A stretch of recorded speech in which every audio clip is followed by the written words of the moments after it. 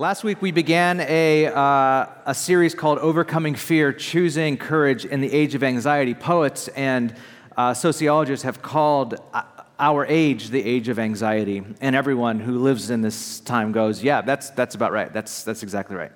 The hope of this series is to help us all move forward and beyond our fears that we all carry, whether collectively coming out of a global pandemic or individually keeping us from following God in faith.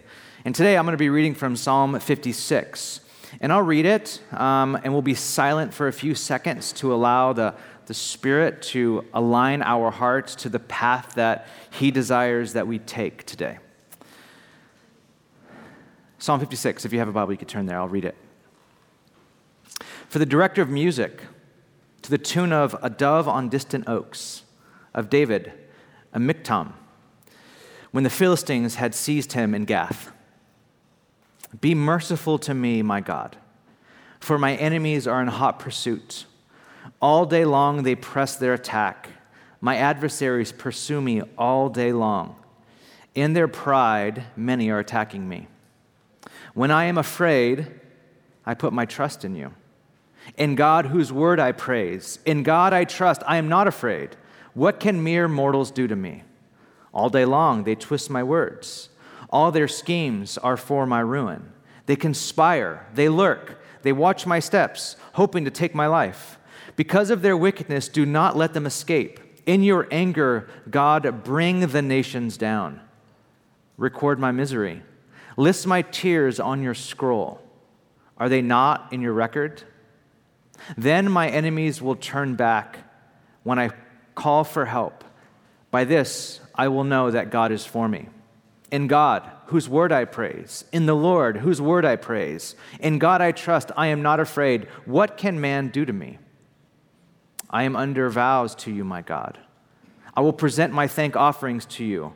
For you have delivered me from death and my feet from stumbling, that I may walk before God in the light of life.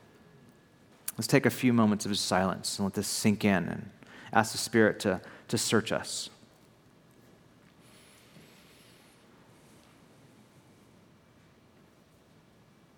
Lord, Spirit, would you search us and know us? Would you bring to our minds the things that kind of lay under the surface of our life, those deep-seated anxieties and even fears that, unbeknownst to us, wreak havoc on our lives? Would you bring them to the front of our mind and deal with them today by the power of your word, and by the power of your Spirit? It's in Jesus' name that we pray. Amen. In February of this year, Ashley and I, my wife and I, lost a baby. It's a story that is more common than you would want to believe among couples trying to have a child, or another child in our case. The knowledge of the loss itself was really devastating. But the actuality of the loss had a trauma all its own. Ash had to go to the ER late one night due to excessive bleeding, and I had to stay home with our daughter, Juniper, as no one was allowed in the ER with her due to COVID. And someone from our community actually picked Ashley up and took her that night. I was at home. My sister and my niece came over for support. And there I was at home with all of my thoughts and fears rushing through my mind of the worst thing happening and me being left as a single dad, of having to tell Junie what happened. And then swearing to myself over and over again that night that I'll never let anything like this happen ever again, that I'll situate my life so that something like this would never possibly happen to us. And when the ordeal was all over, when Ash was in a stable place of healing, we finally started talking about what happened. All our fears. Ashley shared her fears, I shared mine. And then I told Ashley that I never want to try to have kids again. Never. And she was shocked. And I was shocked that she was shocked. I was like, you went to the ER. You're now 40. I'm like 100. I can't do this anymore. This works in the Old Testament. We don't live in the Old Testament anymore. And then I told her that I felt like we won the lottery, that we hit the jackpot with our first daughter, Juniper, that I'm not about to walk back into the casino and start betting again. We beat the house. Let's take the money and run, I said. And I know if you're like a therapist right now, you're like, it's interesting that you use a bedding metaphor to explain what's going on in your life. And it's very interesting. I will give you that. It is very interesting. And so her and I argued. We had to bring in Pastor Kevin and Bethany to help us hear one another. They told us to give it time, that we're both grieving, that we should stop trying to live into the future and just heal right now and give it time. Sage counsel, wise counsel. In my journals during that time, I kept writing that I was afraid of losing it all. I was afraid of the risk of trying to have another kid. I was afraid of another loss or a greater loss. I wrote that I wonder what kind of person I'll become because of this loss. See, I know enough about life to know that every significant thing that happens to us in our lives will shape us as humans and turn us into who we are becoming. Every major thing that happens in our life. And I was wondering that if I would become the kind of person who is more thankful and submitted to God because of what happened, or if I would become the kind of person who is more fearful because of what happened. And at that point, I was trending towards becoming way more fearful. Psalm 56 is a psalm about fear. Fear from possible worst-case scenarios. The fear of death, the fear of ruin, the fear of what people might do to us or might say about us, all leading to a type of internal misery that has the psalmist, David in this case, on the brink of paranoia, maybe even a mental breakdown, according to the background of this psalm, which is found in 1 Samuel 21, where he literally commentators are divided, whether he acted like he was insane or he went insane. But through the movement of this psalm, David, through all of the paranoia, all of the fear, even almost the mental breakdown, finds a way to turn from fear to faith. From the chaos raging in his mind and heart and body to a trust in God that frees him from certain outcomes and brings him from the darkness of fear to, as the psalm ends, the light of life. Now, I will not pretend at all that this journey is an easy one, nor will I pretend that this sermon will solve all of your fear problems. But there's a lot to learn from this psalm about our fears and how they might be able to turn us toward a faith and trust in God as malleable human beings who are faced with a decision every single day. And the decision is this: am I becoming someone who more fully trusts in God, or am I becoming someone who is overcome by my fears? This is a decision that with every life decision or every fear that we have is available to us. Am I becoming the kind of person who more fully trusts in God, or am I becoming the kind of person who's overran and overcome by my fears? This is what I want to show you today from this psalm. The first thing that we learn from the psalm about fear is this. First thing, number one, to be human is to be afraid. Write that down. Take that in, okay? To be human is to be afraid. Experts argue that our very first and most primal emotion is fear. The very first emotion that we feel being born into this world is fear. It is fear that made us cry when we came out of our mother's warm womb into the cold, bright delivery room. It is fear that has us clinging to our parents when they tried to put us in a stranger's arms when we were a few weeks old and they were passing us around. Which means fear isn't all bad. Some fear is innate to our humanity and is good for our flourishing. In the simplest form, fear is an instinctive warning cry that danger is nearby and that we had better do something about it. Fear tells us, it's instinctive, that danger is nearby and we have to do something about it. As the famous life coach Tony Robbins says, fear actually stands for F everything and run. That's what fear actually stands for. Fear happens when there's an identifiable source of danger or threat, and the limbic system in our brain is able to detect that danger within a tenth of a second of initial perception. Your body does this way before your conscious decision-making has a chance to kick in. And your fear hormones, your fear, like part of that limbic system in your brain, tells your body to do something about the clear and present danger. There's a positive and constructive emotion because fear saves your life when you're in danger. It's supposed to. When fear strikes you, adrenaline gets flooded into your body. It gets pumped into your muscles and bloodstream. Blood drains from your skin's surface, which is why people look pale when they get really afraid. And it gets redirected to your large muscles, making you super strong, which is why moms can lift cars, if you've seen those like videos on the internet. Your heart pounds to enable your body to go into overdrive. Your eyes widen and your pupils expand to take in the maximum amount of information. You literally turn into a superhuman when you're afraid. See, the fear system in the body can be kind of amazing, and it's hardwired into us. To be afraid is to be human. And you don't really mature beyond being afraid. Jesus ended his life afraid, according to the commentators, sweating blood in the garden from the distress of the coming cross. Fear is a part of life. Now, you may be in here or maybe listening and thinking, I have no fears. I've overcome all of my fears. That's not true. You're just not in touch with reality anymore. It used to be said that adults fell into one of two categories, neurotic or psychotic. Neurotic is you're in touch with reality and afraid, and psychotic is you're out of touch with reality and you're afraid. And we have a lot more buckets now to fill. So David says this in verse 3, when I am afraid, when. He recognizes and acknowledges his fear. Now, if you know anything about David's story, you might think he doesn't have much reason to be afraid.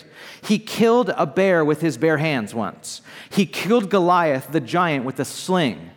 And he's a skilled military genius. He has no reason to be afraid. But to be afraid is to be human. So he says, when I am afraid. Please do not take this sermon series as an attempt to teach you to remove all fear from your life. Know that, first of all, that's not Christian, and it's not human. You will experience fear in your bodies your entire life. The question is, what do you do with your fear? That's what matters. What do you do with your fear? So what did David do with his fear? This is the question. What do you do when you're afraid? This brings us to the next thing we learn from the psalm about fear. When you are afraid, locate, listen, and learn from your fears. When we are afraid, we must learn to locate, listen, and learn from our fears. Fears have a way of overwhelming us and then paralyzing us with a vague sense of anxiety where we don't know where the fear is even coming from anymore. This is why it's important to slow down when we're afraid or when we start feeling anxious. Locate your fears and find where they're coming from.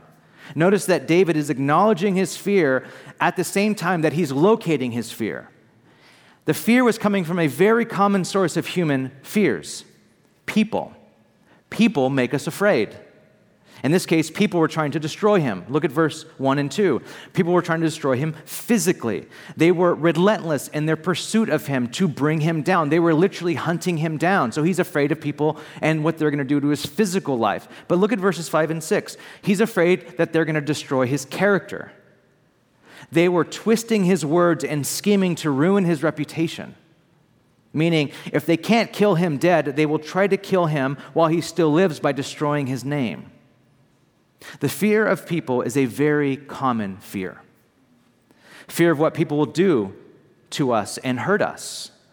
The fear that people won't be there for us. The fear that people will twist what we say and our intentions to do us harm. The fear of what people think, the fear of not being accepted or loved or approved of by others. We have these fears all the time. They're running in the background when we're interacting with people, when we show up to church, when we go to work. They're always happening. And when we stop to locate our fears, that's only when we can actually start to listen to them. And other big ones, like the fear of death, or the fear of not having enough money, or the fear of failure. All of these things are like the major fears that we deal with. When we stop and we can locate our fear, this is coming from a fear of people, or this is coming from a fear of death, this is coming from a fear of not having enough or being provided for, this is coming from a fear of failure. When we can locate them, then we can start listening to our fears. And when we listen to our fears, what most of our fears are saying to us is this: life is dangerous. That's what most of our fears tell us. Life is dangerous. When Ashley was in the ER, what my fears were really telling me was that life is dangerous. and that our world is uncertain, and we are more vulnerable than we want to believe. And when we dig a little deeper into what these fears are saying to us, one of the most profound truths of all begin to emerge. When we actually do the work and we're digging at our fears like, oh my gosh, this world's dangerous. And when we start digging and digging and digging, we're going to ultimately land on, and what we're going to ultimately learn is this, that I am ultimately not in control. I'm not actually in control. This is probably the biggest lesson we learn from our fears. I'm not in control of people. I'm not in control of drunk drivers. I'm not in control of the stock market. I'm not in control of an angry mob on social media. I'm not in control of my boss selling the company. I'm not in control of the price of meat. I'm not in control of people leaving. I'm not in control of the next global pandemic. I'm not in control of babies in wombs. I am not in control of the future. This is really hard to tell people in Silicon Valley and San Francisco, because we live here and we think we are the future. We are in control of the future. We make the future. Our technology has advanced the future. All that technology does is it gives us new things to be afraid of. That's all that technology really does. We're still as fearful, if not more fearful, than 1,000 years ago. We are just way more advanced in our fears. Now, this is really, really important. Because unless you do this work, you'll never get underneath that anxiety that most of us live with all the time. This is important, maybe more important than it might seem. See, just to be able to name something, no matter how absurd or unfair, or no matter how powerless we are to change it, just by naming something, it helps to somehow be free of it in a way. To name something correctly is to kind of free ourselves from its dominance, which is why in Monsters, Inc., when my daughter watches Monsters, Inc., I'm like, oh, that's Mike or that's Sully, and it names something, names a monster. It's not just a monster, it has a name. Just naming it takes away some of its scariness, and she all of a sudden thinks it's a furry, cute thing. That's a silly example, because all my examples are Pixar right now, so just, I have a lot more coming, believe me. But just naming something helps the power of it go away. Ronald Rolheiser says this is why totalitarian regimes fear artists, writers, religious critics, journalists, and prophets, is because they name things. That's ultimately the function of prophecy. Prophets don't foretell the future as much as they properly name the present. And when you name things, the things that were so scary lose some of their power. Richard Rohr is fond of saying, not everything can be fixed or cured, but it should be properly named. James Hillman, the late famous psychologist, adds that a symptom suffers most when it doesn't know where it belongs. Anyone who's ever Googled symptoms on the internet knows exactly what this feels like. Where does this belong? Oh my gosh, it's the worst. What they're all saying is that when our fears go unnamed, they actually turn into a low-level anxiety that sabotages us and wreaks havoc on our lives. See, most of our anxiety comes from not naming our fears. Things like worry and anxiety tend to be vague and fill our minds and bodies with weakness and fragility. When we don't properly name our fears, they can turn into a kind of anxiety that taints everything in our lives. Worry and anxiety turn us into people who live so fearful of something we can't name in the future that everything in the present is met with resistance, suspicion, or criticism. We must locate and name our fears. What are you afraid of? This is the question of Jesus from last week. What are you afraid of?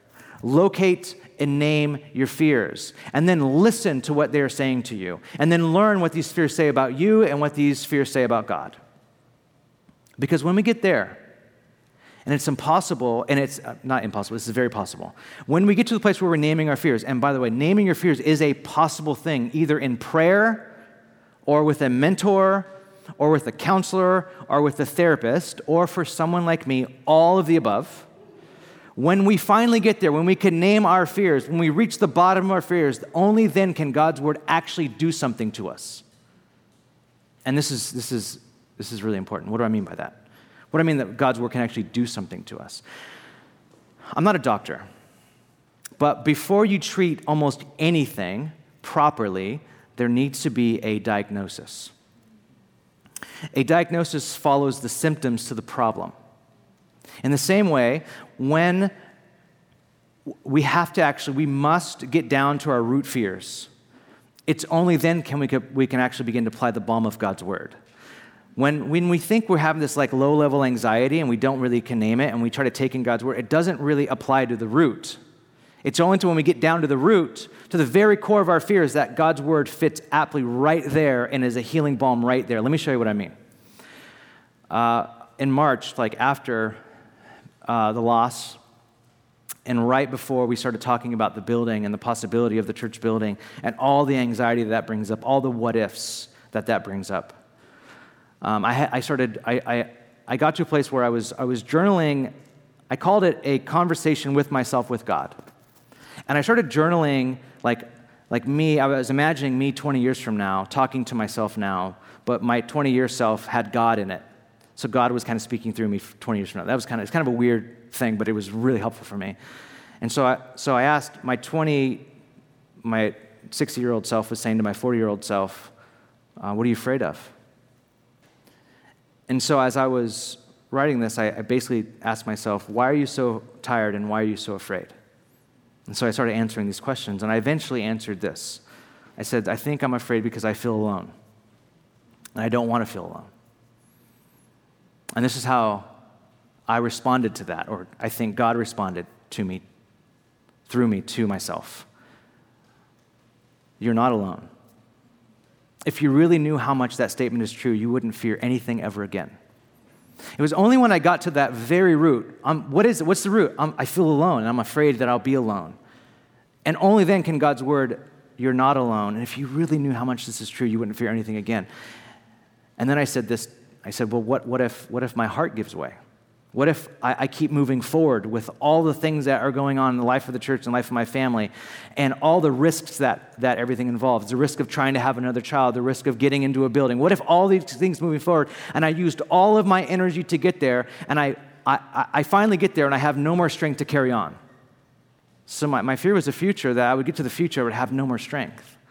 I would have used all of it in all of this like risk assessment, all of this like, let's move forward or whatever it is with my family or with the church. And I would get to the place where we're finally moving forward and I would have no energy and no strength when I got to this other side. It was only when I located my fear was God able to speak right to that fear, and he said, my grace is sufficient for you. The thing I wrote down was, there will be what you need when you get there.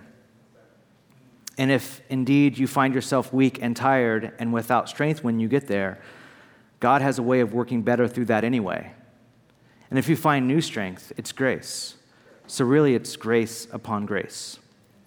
It wasn't until I actually, because I lived a couple months with this anxiety that was around the surface that was actually wreaking havoc on all my decisions, on all the things that I was clouding my vision. It was ruining my relationship with my wife. Like, it was all of that. It wasn't until I finally was able, and took a while to get down to the base level of my fears. I am afraid of being alone, and I'm afraid of not having the strength to carry on with the things that God has placed in front of me. And to those things, God's word was like a balm to me. If I just applied just like, I'm anxious, and God's like, don't be anxious, I'm like, oh, okay, that's not helpful. Has anyone not been anxious by someone saying, don't be anxious? You're like, I'm so anxious, don't be anxious. What? Oh, okay, great. I'm not anxious. Never worked, 0 times. 0 times it's worked. It's not until we get under our anxiety, get under our fears to the root fear, that's when the balm of God's word can actually do its healing. And this was me, with God, naming my fears and allowing the truth of God's word to really be applied to my fears at the time. Because when it comes down to it, listen, the only real alternative to fear is trust. The only real alternative to fear is trust. Now, don't get me wrong. There will be a lot of very responsible things to do on the way to trust. We can try to control the things within our control. The fear experts will point this out to us. We can get advice from leading experts. We can do a fear inventory, which is all very sound wisdom. That's all very good. But when it's all said and done, with all the information in front of you, what it all boils down to is this: will you trust? verse 3, when I am afraid, I put my trust in you. In God, whose word I praise. In God I trust, I am not afraid. Wait, he just went from I'm afraid to I'm not afraid. What's in the middle there? Trust. That was the journey that he was on. You see that journey? I am afraid, and when I'm afraid, I put my trust in you. I'm not afraid. That was the journey. He went from afraid to not afraid through trust. And then he says this, what can mere mortals do to me? What's ironic about this passage is that we're supposed to read that last sentence like a boast. Like, what can people really do to me? What can they do?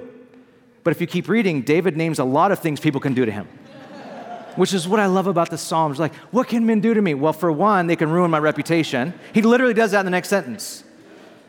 They can sabotage my leadership. They can conspire to wreck my life, or they can boil me in hot oil. That he didn't say that, but I'm sure he thought that. I mean, there's a lot of things that people can do to us. If you've ever done the exercise where you imagine the worst thing, do you ever stop to realize how wonderful your imagination is? You're like, I have a great imagination. Like when they say, do the fear intro, imagine the worst thing happening. I'm like, I can imagine a lot of, I should be in movies, writing movies. I have a great imagination about all the bad things that can happen to me. There's a lot that can go wrong with life. There's a lot that can go wrong with your life. But the reason why the Bible says fear not, and fear not is the most repeated command in the Bible, and it is, by the way. We've talked about that since Easter. Fear not is the most repeated command in the Bible. The reason why fear not is the most repeated command in the Bible is because fear threatens to keep us from trusting and obeying God. Fear threatens to keep us from trusting God, from obeying God. It's fear that keeps us stuck. Fear of people, fear of being provided for, fear of failure, fear of death.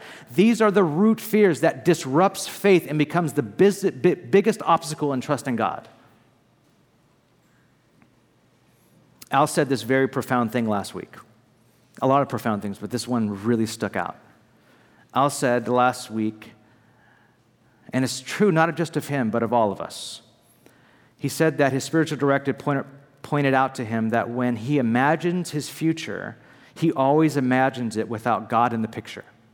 I remember he told me that a few years ago. I'm like, gosh, you do that, Al. You do that a lot. Wait, I do that too. Oh my gosh. Actually, Ashley does that the most. And no, Tarek. Oh, everyone I know does. Everyone I know imagines the future and imagine God's not there. We all do that. Our fears are funny. Our fears are false prophets. You know that, right? They try to tell the future and are very, very, very, very seldom right. Our fears are false prophets. Like, this is what's going to happen, and then it doesn't happen. We don't, do what we should do, like Old Testament to false prophets. Kill them. Kill our fears. Like, fear, you've led me wrong too many times. I'm not going to listen to you anymore. We don't do that. We find a way of oh, well, it's kind of right. My fears were kind of right and kind of off this time, but whatever. Fears first are false prophets. And if our false prophets of fear, what they never do is they never really account for God being in the future with us. They never say, this bad thing's going to happen, but God's going to be with you. Our fears don't do that.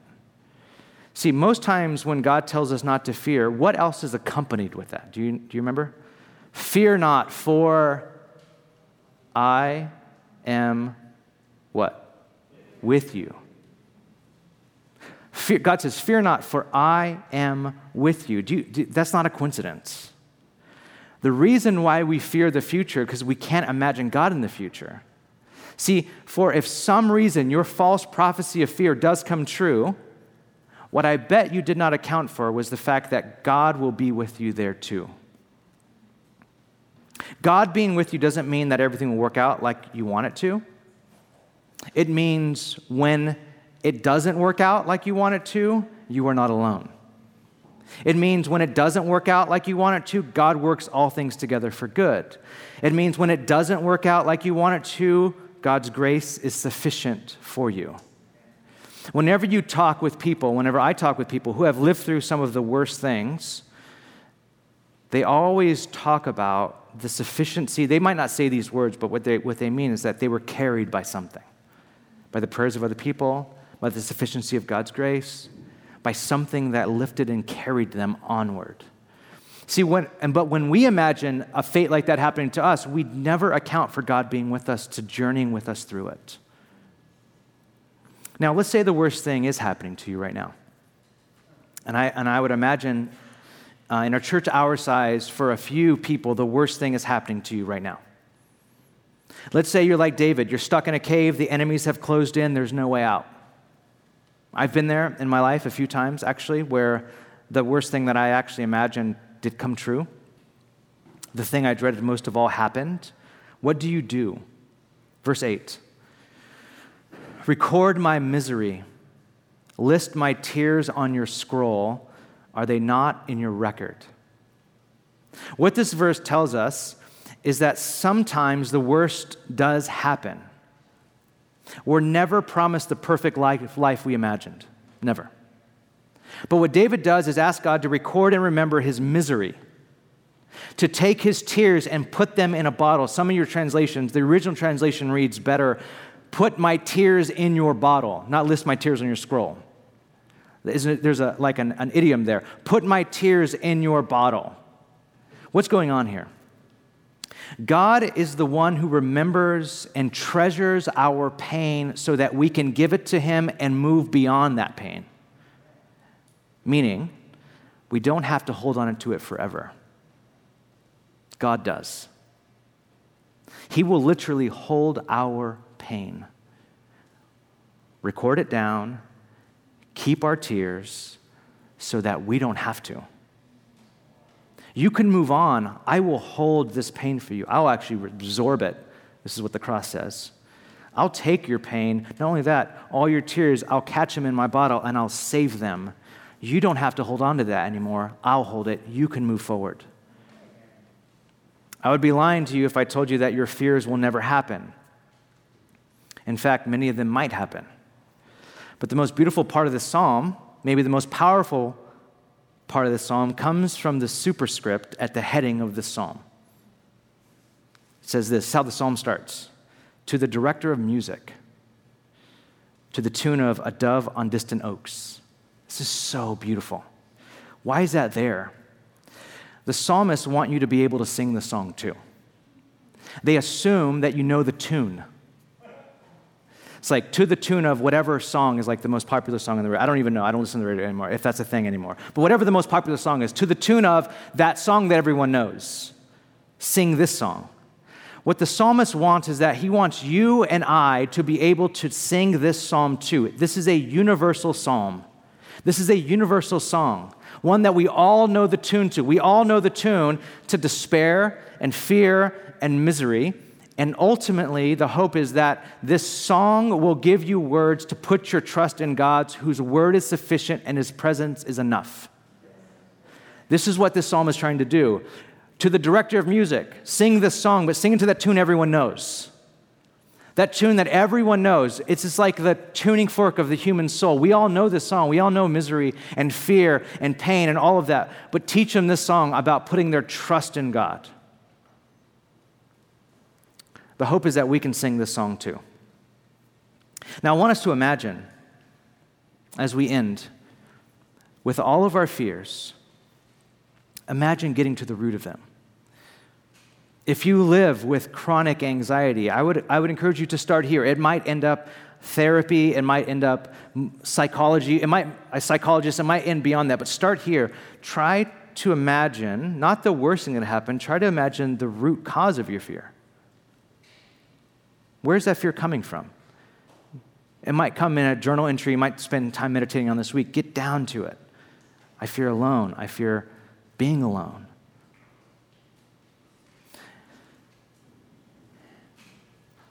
What might it look like to acknowledge your fears before God and turn your despair over to him, to turn your tears over to God, and choose in a messy way, because tears and despair, that's messy. This is not clean. This is a pretty messy thing.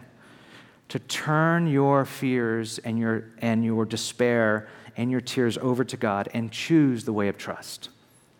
What might that look like? Let's pray.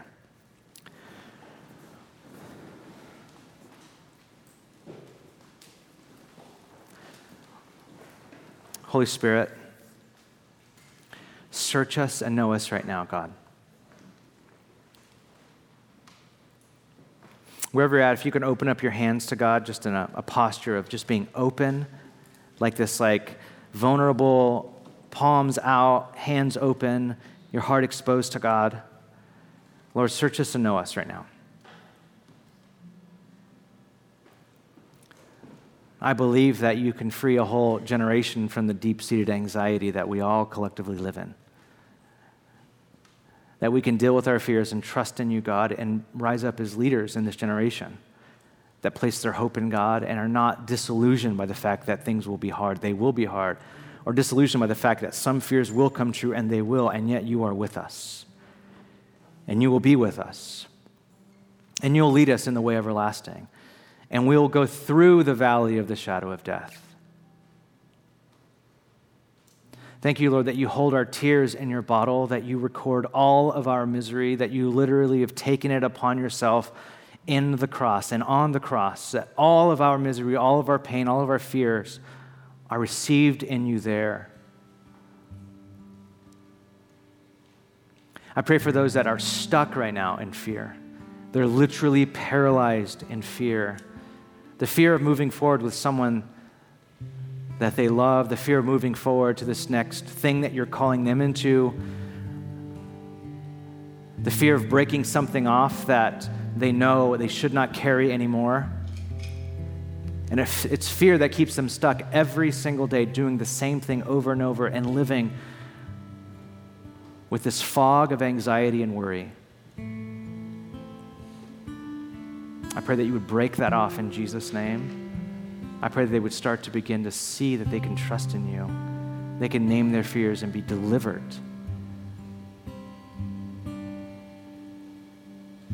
Awaken us, Lord. Cause us to see. Let the scales fall from our eyes. Allow us to hope again on what's possible. Allow us to hope.